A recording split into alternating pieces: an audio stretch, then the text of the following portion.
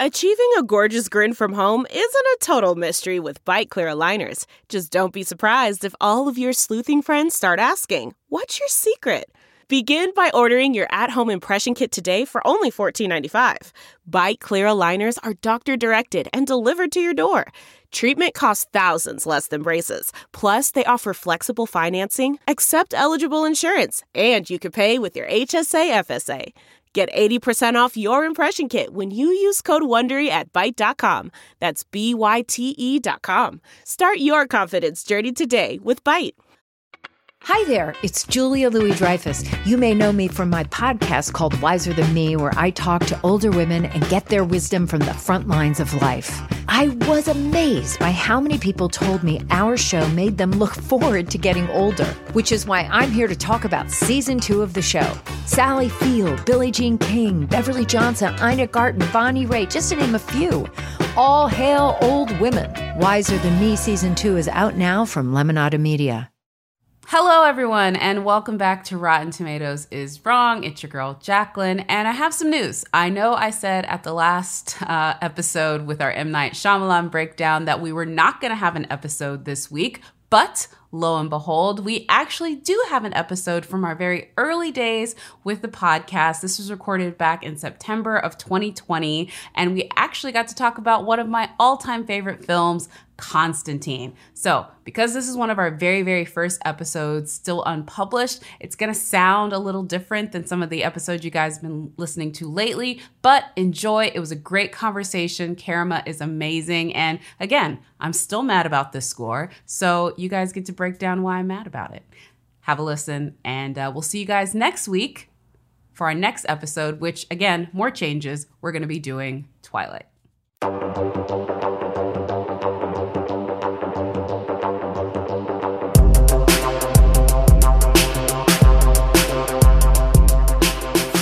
Hello, everyone. Welcome to Rotten Tomatoes is Wrong, a podcast from Rotten Tomatoes, because Fresh or Rotten is just the start of the conversation.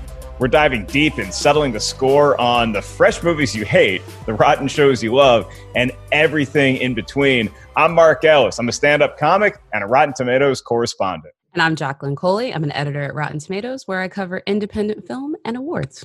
So, Jacqueline, I know we're both excited to finally get this out to the world, but I know you're particularly excited about our topic today, because each week we're going to do a deep dive into a movie or TV show that you think the critics got wrong. Today's movie, yes, you're welcome, Jacqueline, it's Constantine. Thank you very much, Mark. Mark, I think, has known for a good while my love for Constantine, and literally how, if you will allow me to put on my hipster hat for a minute, I'm legitimately upset that people didn't get it when I knew it was cool, and everybody's coming on the bandwagon now to know that Rotten Tomatoes was wrong about the score and that this is a brilliant film. I'm glad they're all here now, but you're all latecomers, and I'm calling you out like people that supported the Packers after Brett Favre. See, I don't remember the first time you and I met, but I guarantee at some point during that conversation, you were shouting from the rooftops about Constantine, a movie that I am very new to. So I'm a very late arrival to the Constantine bandwagon.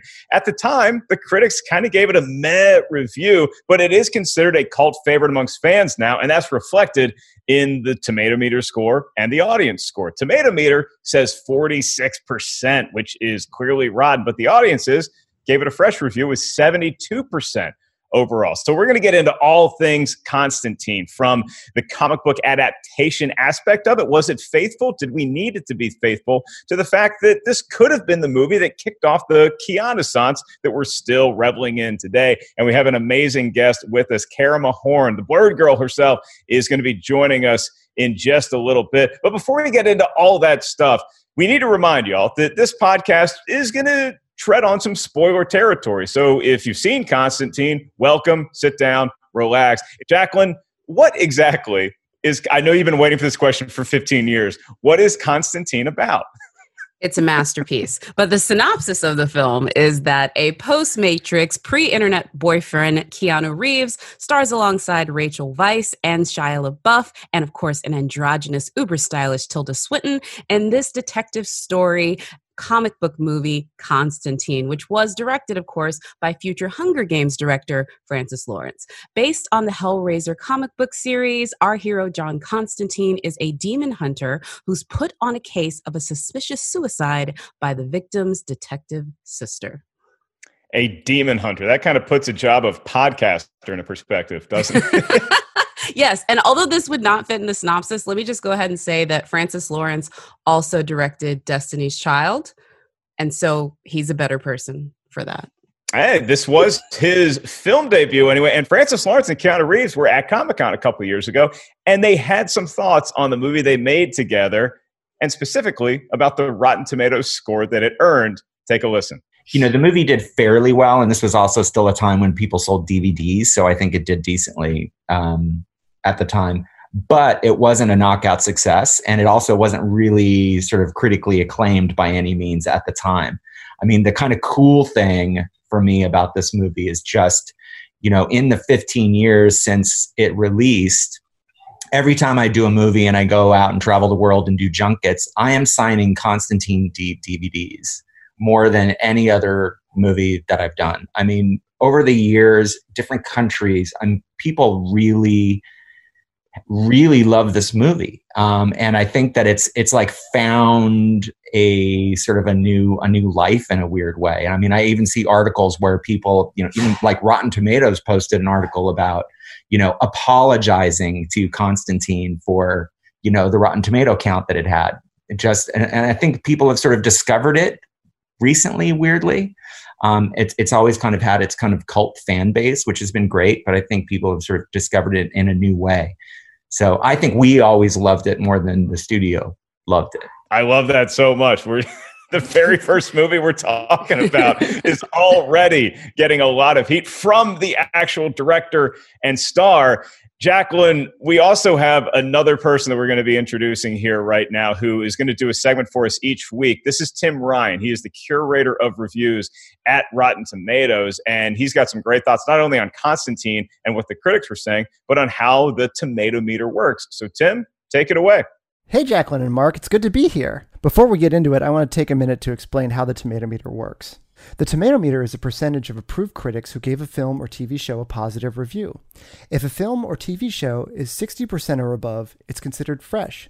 If it's 59% or below, it's considered rotten. So Constantine is rotten at 46% with 229 reviews.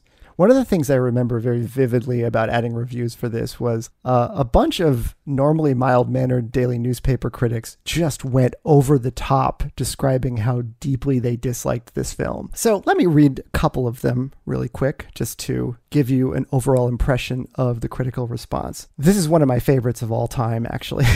Bruce Newman of the San Jose Mercury News gave it 0.5 out of 4 stars. And he wrote, Keanu Reeves brings a gravity to John Constantine that makes Neo, his cheerless character in the Matrix series, now appear to be the height of the actor's madcap Jerry Lewis period. Hey, Hades! Later on in the review, he ended a paragraph by just saying, hell's a poppin'! And Leah McLaren of the Toronto Globe and Mail wrote, you can just picture the meeting. A few guys in Prada suits sit around an LA boardroom going, The Matrix means The Exorcist. Huh. With Keanu? I like it. No, wait. I love it. You got to remember the context in which this film came out, because the Matrix trilogy had ended in 2003 with The Matrix Revolutions, and that was still top of mind for a lot of critics, especially with regard to Keanu Reeves. It's kind of funny to think about now since we're in the midst of a sort of Keanu-sance, but back in 2005, he was still considered a very limited actor. And a lot of the criticism came down to the fact that some critics were sort of comparing Keanu films and that this one stacked up rather unfavorably. So to recap, when this movie came out, it got pretty mixed reviews, but it sort of developed this cult following over the years. And I think that the 72% audience score is reflective of that. Whew, that is some shots fired by the critics at Constantine. I am going to make everybody feel a little bit better and align with Jacqueline somewhat, because there are some audience reviews I wanted to shed a light on really quick, because like we said, the audience review for this movie, Jacqueline, 72%, which is clearly fresh. So Max M completely agrees with you, says this movie is an absolute masterpiece. Sees it from time to time. It's got a great Lucifer depiction, story, characters, role playing. I don't know what the hell stupid critics are thinking. It's Max's quote. Alexander K says at a 46%, come on, Rotten Tomatoes, this deserves a re-rating, please. So critics and audiences not necessarily aligned with Constantine. It's me, it's Jacqueline, and Jacqueline, our producer extraordinaire. We can't just let her get away with not having the spotlight shut upon her. Mm-hmm. It is Lucy. Lucy, are you there? Are we doing okay so far? I'm here. You're doing great, Mark and Jacqueline. I'm loving the energy and the passion. Keep it up. Hello, Lucy. It's me, Jacqueline. Hello, Jacqueline. This movie's great. I'm excited to hear what you guys have to say about it. Yeah, I kind of felt like I was being steered into a direction by both Lucy and Jacqueline, who had seen this movie prior. This is my first time watching it. Was actually to do the podcast this week. But somebody who has been a fan, like Jacqueline, for a long time is our very special guest. She is a podcast extraordinaire, a creator to the stars. You can follow her. You probably already do on social media at The Blurred Girl. That's Blurred with an E, girl with a U. It is the one, the only Karama Horn. Karama, I know that you're on the East Coast. I know you're in Brooklyn. We have a heat wave out here in Los Angeles right now that kind of feels like we're walking through the hellscape in Constantine. Are you cool enough back east? Yeah, I'm fine, but then, I also have air conditioning, unlike yourself, so sweating through it right now. I know that you have a cat too, Houdini, and I'm just wondering, before we get into Constantine and your thoughts on it, do you ever try that trick with Houdini that Keanu Reeves tries with the cat in Constantine? It's really funny. When he was little, I tried it and he almost scratched my face off. So I don't, and I have my feet in water and everything. I don't recommend trying that with a cat that is not ready. Maybe he knew what I was trying to do. Maybe he didn't want to go back to hell. But because he is my own personal demon. So you look into a cat's eyes and you see, like Keanu Reeves says in the movie, as John Constantine, that they're always half in, half out. But Karama, you are not half in and half out in this movie. You love this thing. You think Rotten Tomatoes is wrong. I do. I don't know who those 229 people he was talking about are. And that person that had like a 0.5 rating, I'm sorry, they didn't like The Matrix either, so they don't count. I'm sorry. But here's the thing. I think a lot of people didn't like this movie because they were looking for a comic book movie. And that's not fair to the movie. If we were talking about a great adaptation, Keanu Reeves is not the character that was originally thought about when it came to this comic. Hellraiser and the Constantine and Hellraiser was designed after Sting. So if you were looking for the look, it should have been, that. But that's not my feeling on this. I don't feel like you should be looking for Sting in this movie. You should be looking at what you see on the screen. And for me, when I saw this movie, first of all, go back. It was 2005. So let's go back to then. When I first saw this film, it came out in February of 2005. And what I remember seeing and thinking about, first of all, I was with my ex, so this is not a very good memory. But I do remember, and we were dating at the time, and it was February, which I thought was a very weird time for releasing this movie because I thought this would be a summer movie. So anyway, I remember arguing because I think Hitch was out at the same time. And I was like, okay, he thought I wanted to see Hitch, but I'm allergic to rom-coms. Like they're against my religion. So I was not interested in seeing Hitch. I wanted to see the movie with the demons. I knew from the trailers it wasn't going to look like the comic book, but I was interested in seeing this version. I also was really excited to see what I felt was like a new director. I didn't know anything about Francis Lawrence. I didn't know about the Beyonce part. Jacqueline just schooled me on that. But I did know that it was originally supposed to be directed by Tarsim Singh, who was a director, commercial director. And at the time I was working as a commercial editor. So I was fascinated to see what this commercial editor was going to do with it. When it turned out that it wasn't going to be him because Tarsim ran off to do the cell. I said, okay, let's check this out. Now, for me, my first impression, I was blown away. Saw it in the theaters. I know it's been a long time, folks. Think back to what it was like to see a movie in a theater. But I loved it. And I loved the effects. That was very clear that they told Lawrence, shoot this like with a lot of those high-end angles like The Matrix, because that was the audience that they were going for. But if you take The Matrix out of it and take the comics out of it and look at this movie as a standalone movie, you can't say that it is not gorgeous and that the characters don't basically pull their weight in terms of telling this very simple story and pushing it along. My favorite scene, Lucifer. And it's the funny thing is, the Lucifer scene with Peter Stormare as he drops down with those drippy, gooey, oily feet, is a lot of people's favorites. And Lucifer was also in the comics. He didn't look anything like him either, but nobody complains about that scene. So I think that there are certain critics that just literally didn't like comic book movies and didn't like Keanu Reeves that might not have gotten it.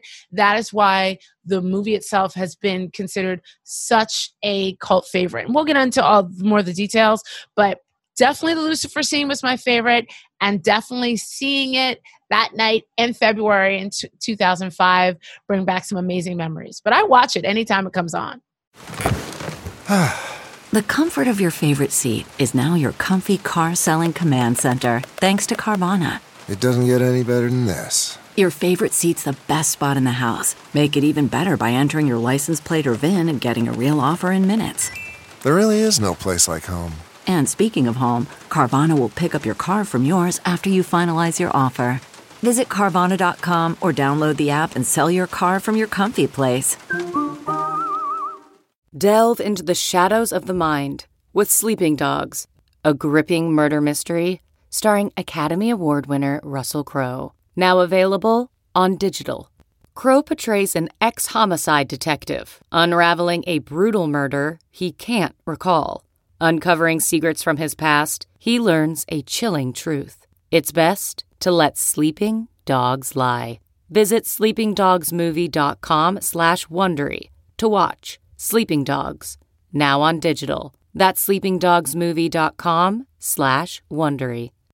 Yeah, and it seems like that's going to get a lot more love from you than Hitch, even though had I been the boyfriend in that situation, Jacqueline, I think I got to suggest Hitch first. I mean, I can't just throw you into Constantine. I got to give you the option of Hitch. Jacqueline, when you saw this movie, did you take the Hitch option first or did you go right into Constantine?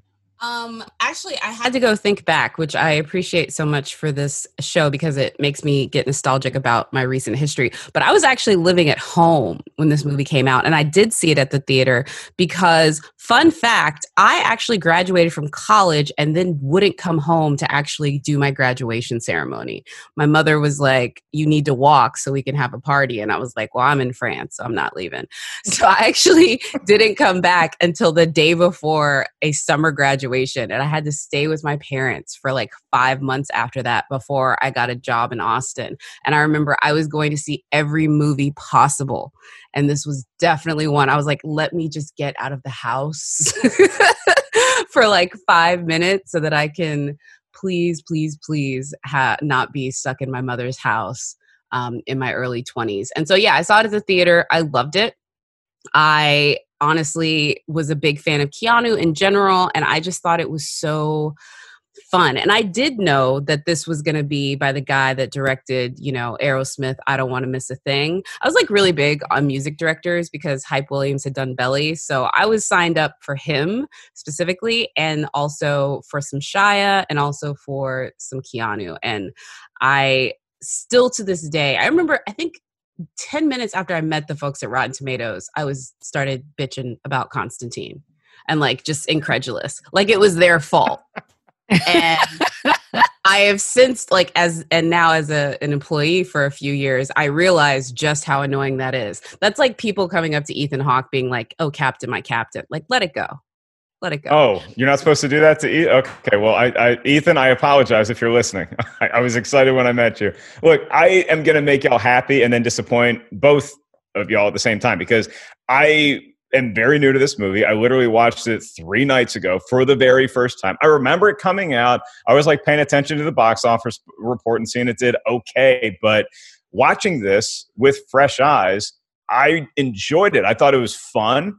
I loved Keanu in the role. I have no regard for how it is a comic book adaptation because I never followed the comics at all. But just being such a baby in this world, I love seeing whether it's an action flick like Raiders of the Lost Ark, which gets a little religious, or you get something that is super serious like a horror movie as in The Exorcist, taking that Catholic mythology and really driving it psychologically home.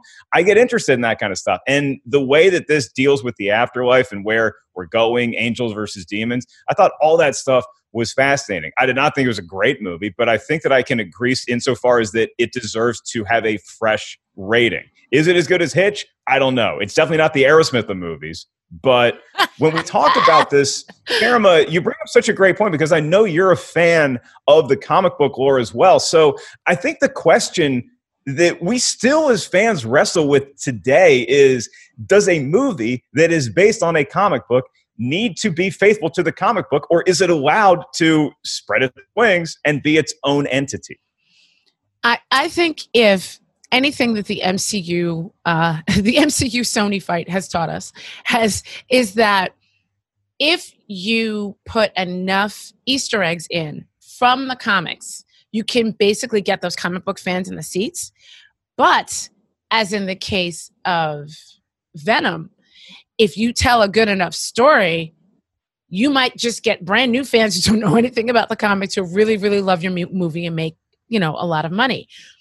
I also think one of the other reasons I think that I also wanted to bring up February, that I thought was such a strange time to drop this type of movie. But what I think the directors were trying to do is The Dark Knight came out that year and they were like, we're not going up against that. It was Batman Begins. Yeah. Batman Begins. Yeah. Sorry. Yeah. I mean the saga. So yeah, right. Yeah. So the Dark Knight saga started. So I don't think they wanted to go up against that. Aeon Flux also happened that year. I don't think that would have had any bearing on that. It was a big comic book year, Cameron. I mean, it was Batman Begins, Constantine, Elektra, Fantastic Four, Sin City, and V for Vendetta. Now, the last two people don't know are comic book movies, but if there was a year for comic book fatigue, let's talk about that. Yes, exactly. That would be it. So I think they felt, let's get our stuff in and out early. And I think they were just a little too early because I think Constantine would have done really well a little bit later in the year if they released it that way.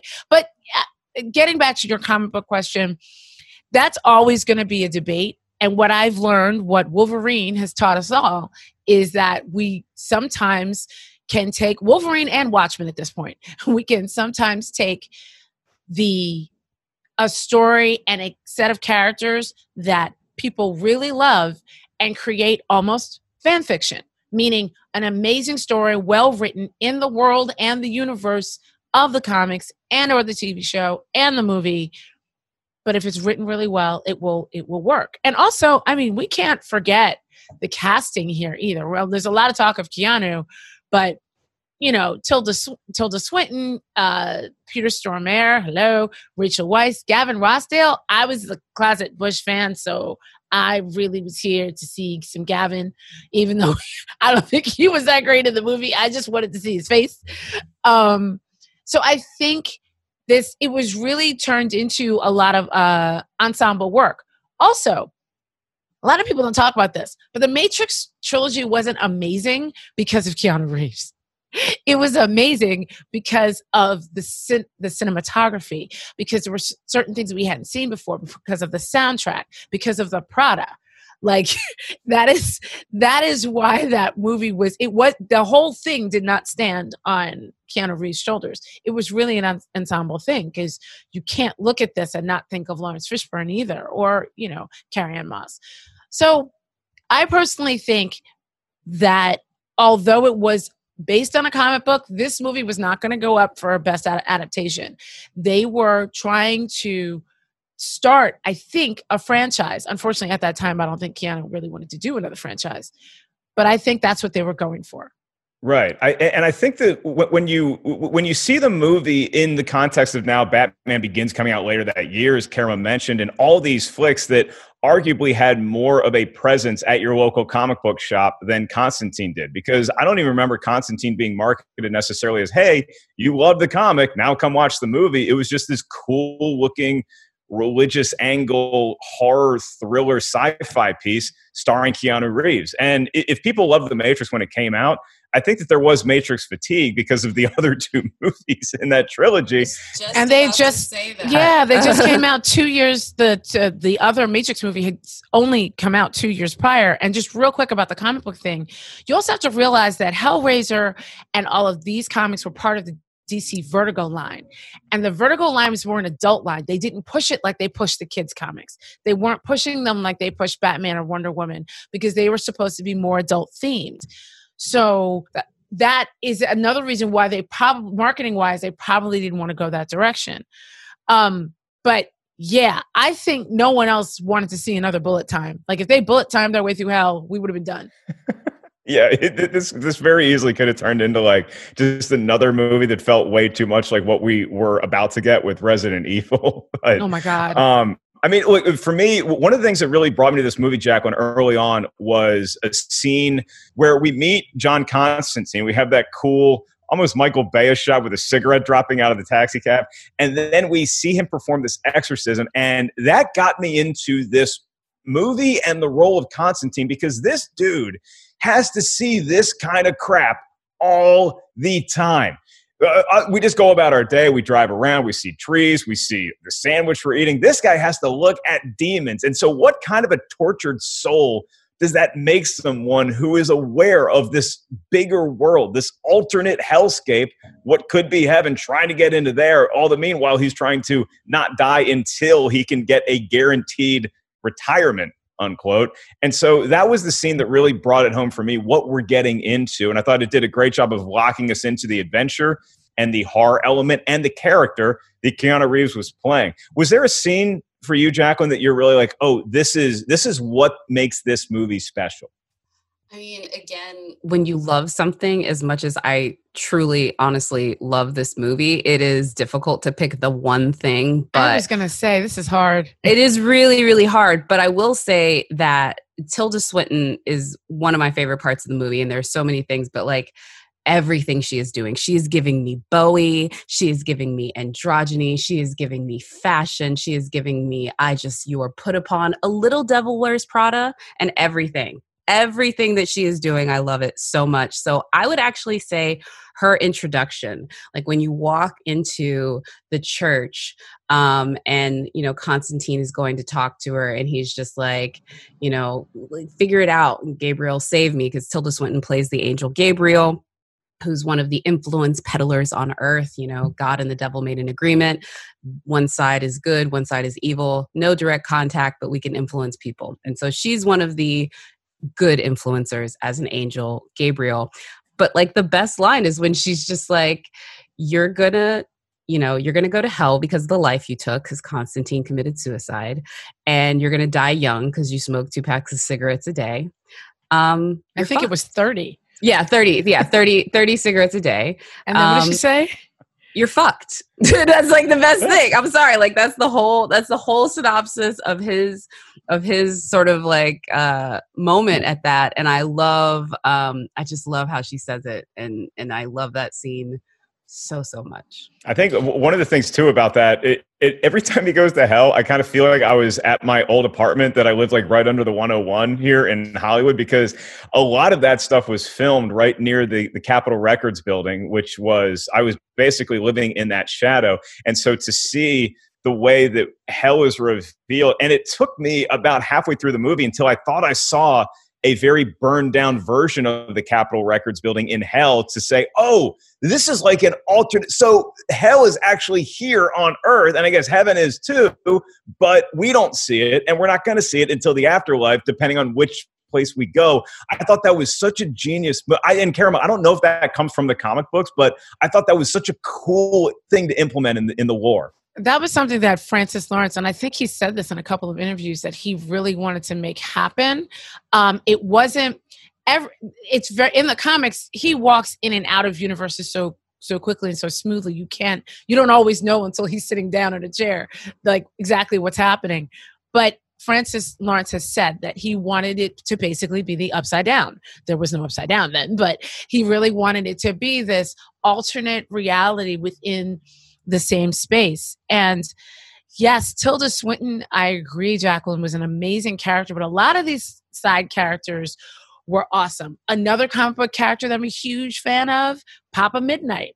And he was first of all, we just need to take a moment and talk about how Djimon Hounsou is the hardest working black man in comic book movies because he's in all of them. Yeah. Yes. He's in every single movie. Like, you guys should do an episode about that. He's in every single movie you've probably seen. Both Marvel, DC, and indie. He's even How to Train Your Dragon. Like, he's in everything. He was also Black Panther. He voiced it anyway. He did voice Black Panther. Absolutely. So he was the first Black Panther, actually. So yeah, I think him, as well as the whole concept of angels and demons, can only influence, but half-breeds, people who are half human and half angel, or half human and half demon, like Balthazar and like a few other characters, have the ability to directly influence. They're not supposed to, but they do, which is what we're starting to see from that very first scene with that mirror. He's like, a soldier demon should not be able to do this.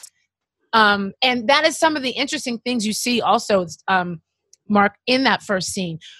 The first time we see Constantine in this movie, it's in the middle of his story. A lot of people wanted to see, we don't get that he's from a family of people who do this. That was in the comics. We don't get to see the fact that he has fought with this person and that person. Gabriel is actually supposed to be a Menadel. Nobody who is watching this movie that doesn't really know that lore, you don't care. You're just looking at the performances that are on the screen, which is why I think it's so amazing. Also, baby Shia, can we just 12-year-old looking Shia? Honestly, wait a minute. I think his best role before Honey Boy, Fight Me. I don't care. Like, that's what I think. This is an amazing role. Yes, yeah, absolutely. I agree with you.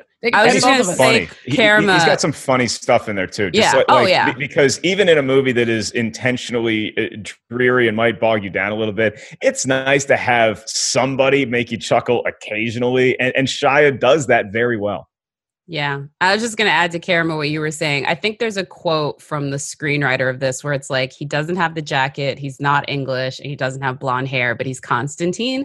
And I think like it was just like they gave the vibe, and that is like so important. Also, to your point, Mark, Keanu actually put in his contract that it had to be LA for him to do the movie.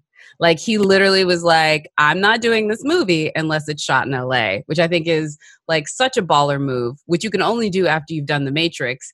And I think it kind of says to the fact that like, he's going to do this, but they're going to make it as easy as possible, because I think they went hard after him. In fact, I know that they did. Yeah, and this is maybe my hottest take about this movie, is that I'm not going to say that this was the film responsible for the Keanu Sans that we have now with the John Wick movies, but I think Keanu's really good in this movie. I still do not know if he was always a good actor and he was just playing different roles, if we've watched him progress into becoming a good actor from very humble beginnings, Dracula, but this movie, he's great. And am I crazy, Jacqueline?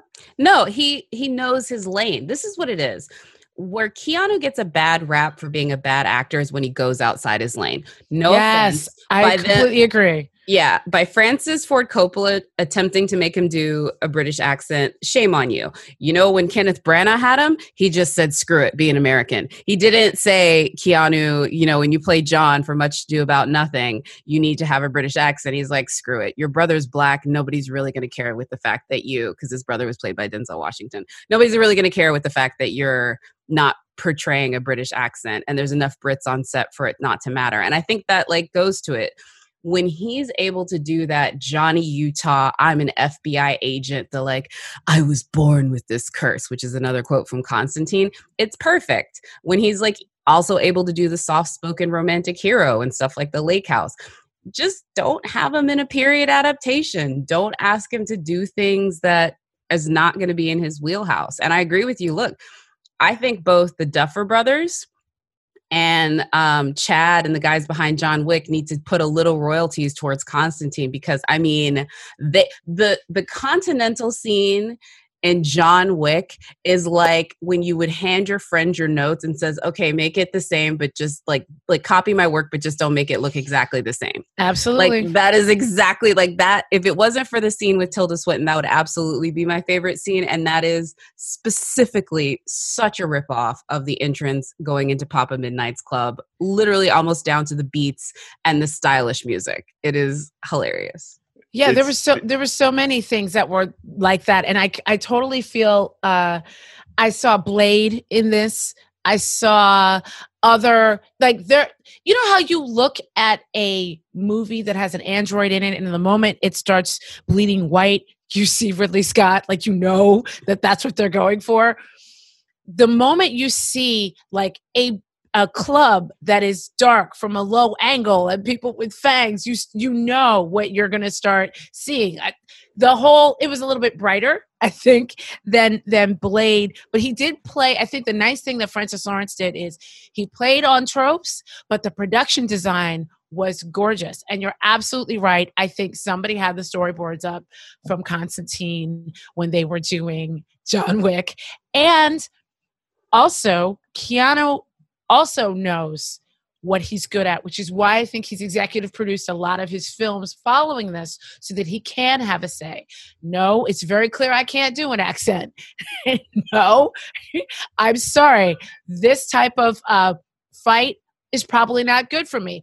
On a horse with a sword, I can handle, you know? And I also think the other thing that I don't want to shy away from in this is the cinematography.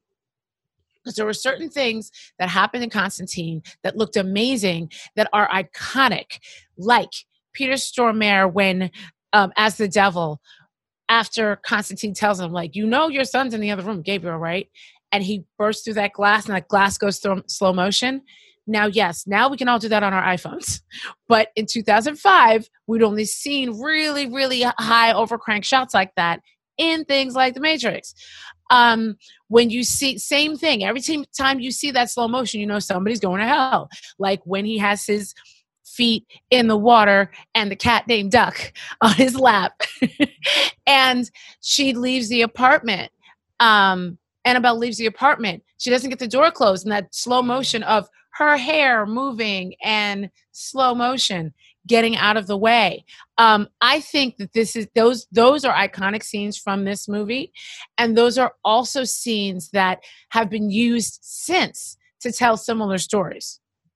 And in a broader sense, I think this movie does well, not just because Keanu has a resurgence, but I think that if we release this movie today, I think that it does much better than it did initially, if for no other reason, because we were feeling a little bit of comic book movie fatigue back in 2005 because we had never gotten that many comic book movies in 1 year before. Now we know that there is always another train coming. So to have a film like Constantine separate itself from the MCU and the DCU and all this continuity that's constantly going on and waiting for post-credit scenes and teasing the next movie, to just have an interesting standalone story like this, I think maybe it was just that the audience wasn't ready for this type of story. No, I agree too. I also think it's very interesting that, again, Constantine in a post-Deadpool world is a completely different movie. But in the same respect too, like these movies from this time period, 2003 to 2006, these were movies that were conceived and pre-produced and given green lights completely in sort of retaliation or sort of like catching on the bandwagon of what Blade and X-Men had done. We actually have a video on Rotten Tomatoes where we like break down the sort of like history of superheroes in relation to how it talks to Robert Pattinson's Batman.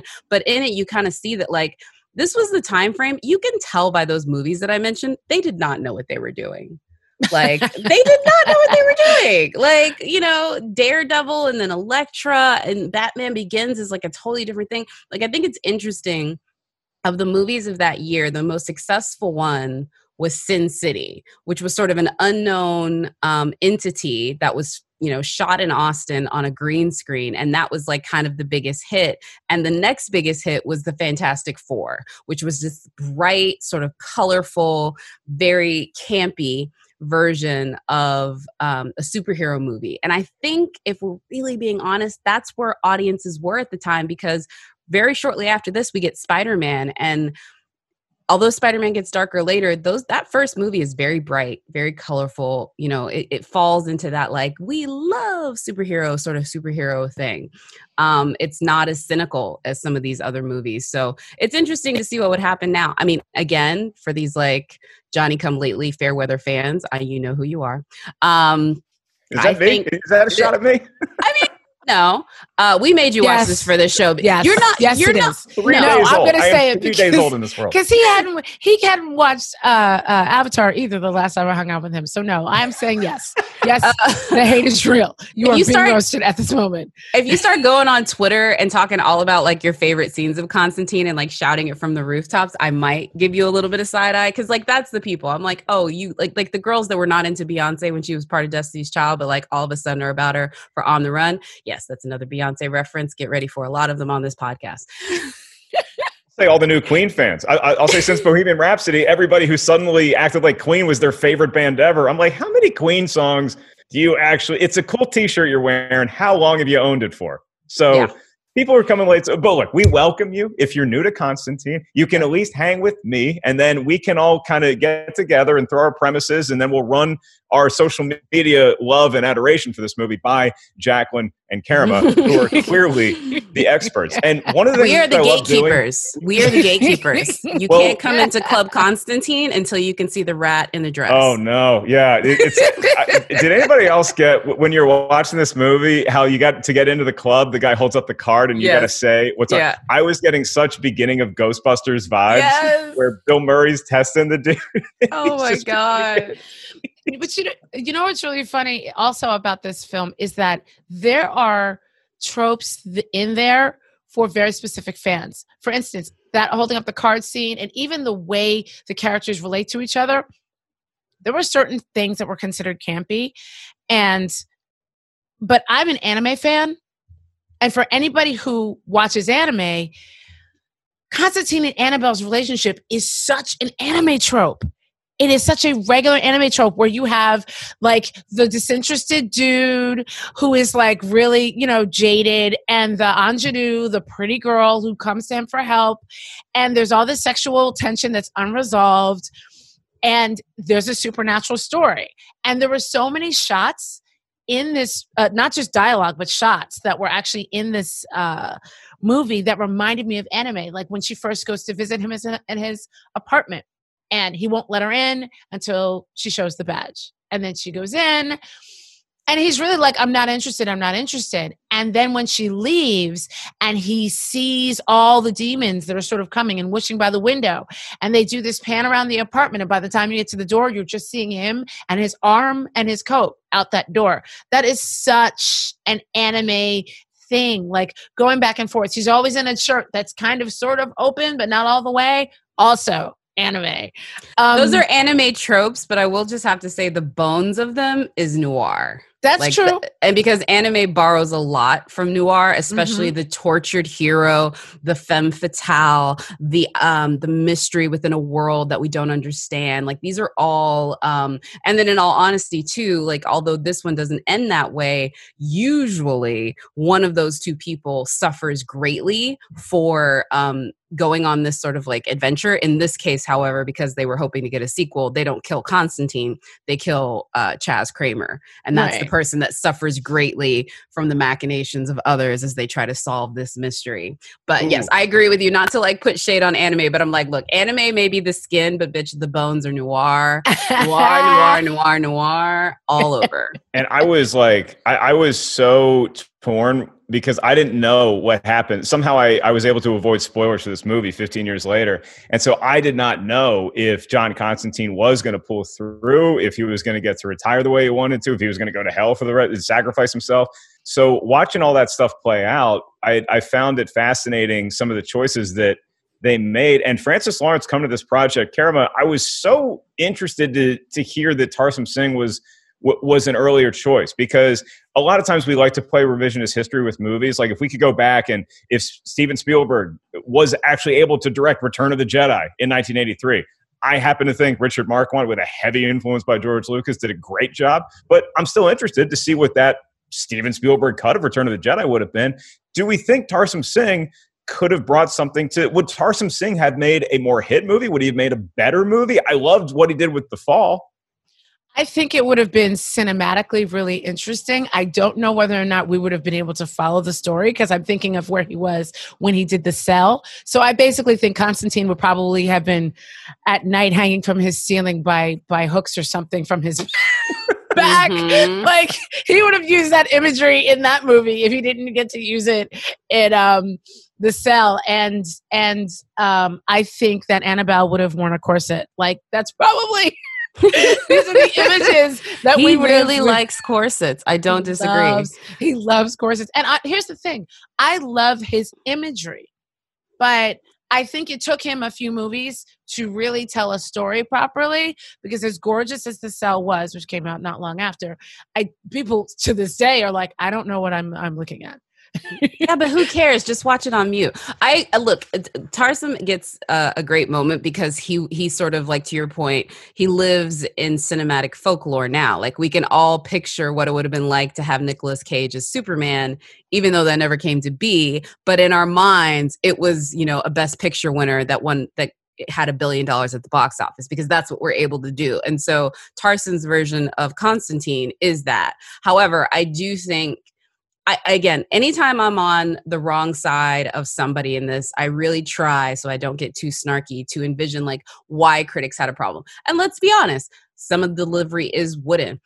What's so interesting with the Rachel Weisz and Keanu Reeves chemistry is that it's really strange chemistry. Whenever they are not talking, like when he's leaning over to like grab her necklace, or, when, he's holding her down in the bathtub, their chemistry is like electric. But the minute they start talking to each other, I'm like, do y'all even know who you are? Like, it's like when I watched them and I muted it and I was like, yeah, this is sexy. But the minute they start talking, like they're in separate movies. Rachel Weisz is in a straight up noir, and Keanu's trying to bring in all that comic book stuff, and they just don't really ever gel. So I think that was a big part of the reason why people had a problem with it.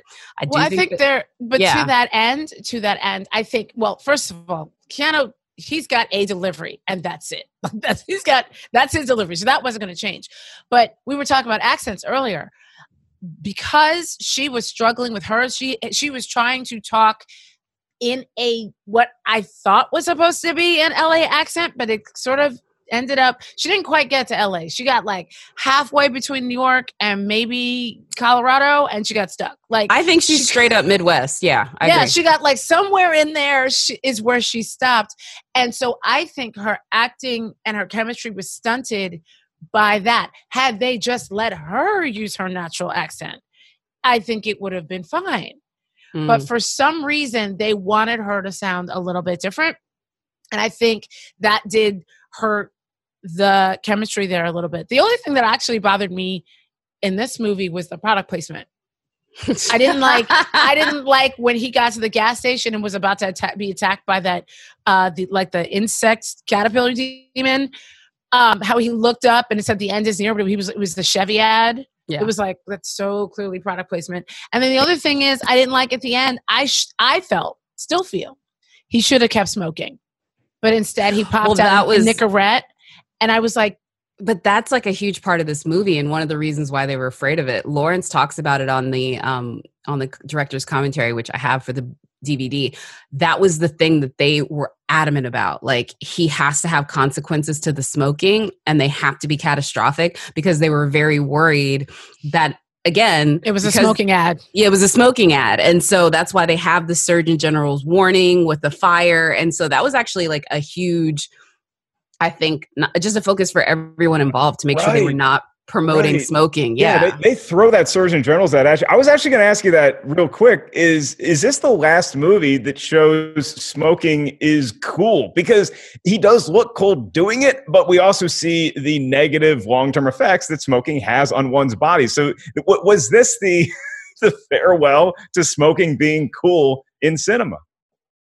I kind of feel in comic book type movies, I think if they had to do it over again today, they would probably let him smoke, but then they'd let him vape. And because even when we watched shows even when we watched Benedict Cumberbatch's version of Sherlock, he was smoking, but then what he did was he went from smoking to being addicted to wearing nicotine patches all over his body. He had 37 at a time. He would just empty a box. So, and that came out later. Yeah. So I think it might have been the last time it was considered sexy. But yeah, that was something that a lot of people felt was, oh, that's not him in the comics. And that's also not something Constantine would do. I completely agree. But for the commercial purposes. And it was very clear when he had the gum, he took it out, he looks at it, I was waiting for a Nicorette word to show up on the screen. Well, maybe I am the sucker because I did end up buying a Chevy Equinox right after I saw this movie. I do want to bring in our producer, Lucy, real quick, because Lucy, there's some shade being thrown by Rachel Weisz's accent, and you're from Nebraska, so... What was Rachel doing a Midwestern? Did she hit Nebraska on her accent journey towards the West?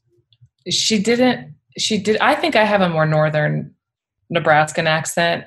People are always like, you sound like you're from Minnesota when, I feel like she was a little bit more northern Midwest. So kind of getting into the Dakotas, Minnesota. Because a very specific accent. Yeah, I was like, oh, wait, she sounds like a cousin. I like it. It made me feel at home. Yeah, well, that and all the Catholic imagery freaking me out, the demons and stuff. As a kid that went to Catholic school, I clearly had that. My family wasn't necessarily religious at all. I mean, we went to church mainly so we could go to Dunkin' Donuts afterwards, but I did hit Catholic school for a number of years. And so maybe that's why I'm attracted to movies like this, because it does touch on that lore. And I find that mythology very interesting.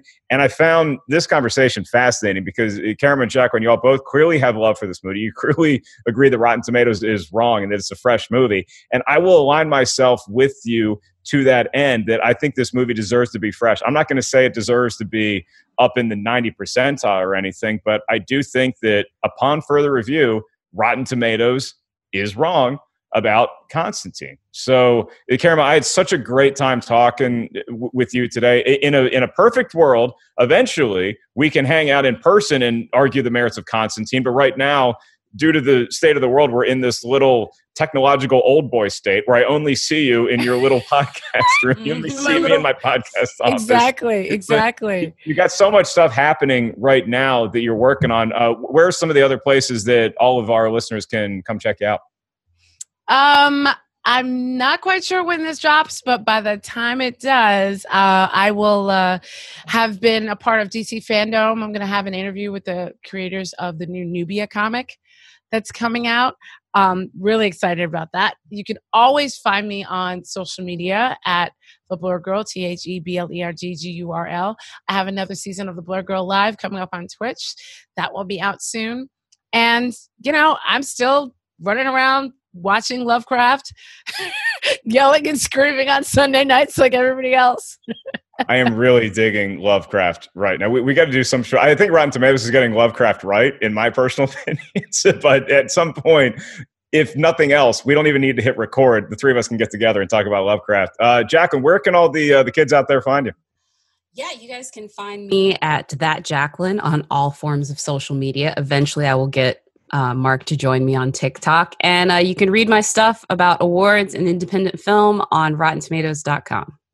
Yeah, I got my first TikTok in the can. TikTok? Oh my gosh. Are you on TikTok now, Mark? Yes. I have some footage that I've shot with me and my lovely stepdaughter, Molly the Wonder Dog. So we'll see if I can get her agents to agree to let me put her on TikTok. It's a long negotiation process, but I will keep y'all posted. In the meantime, for the great Karen Mahorn and the amazing Jacqueline Coley, our producer Lucy, our entire tech team, Tim Ryan giving us the lowdown on the tomato meter. I am nearly Mark Ellis, and we'll talk to y'all next week on Rotten Tomatoes is Wrong, a podcast from Rotten Tomatoes.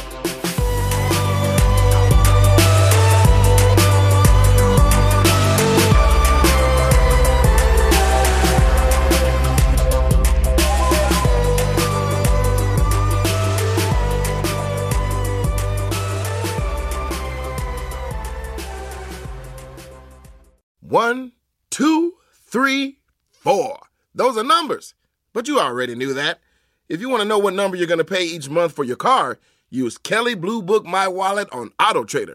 They're really good at numbers. AutoTrader.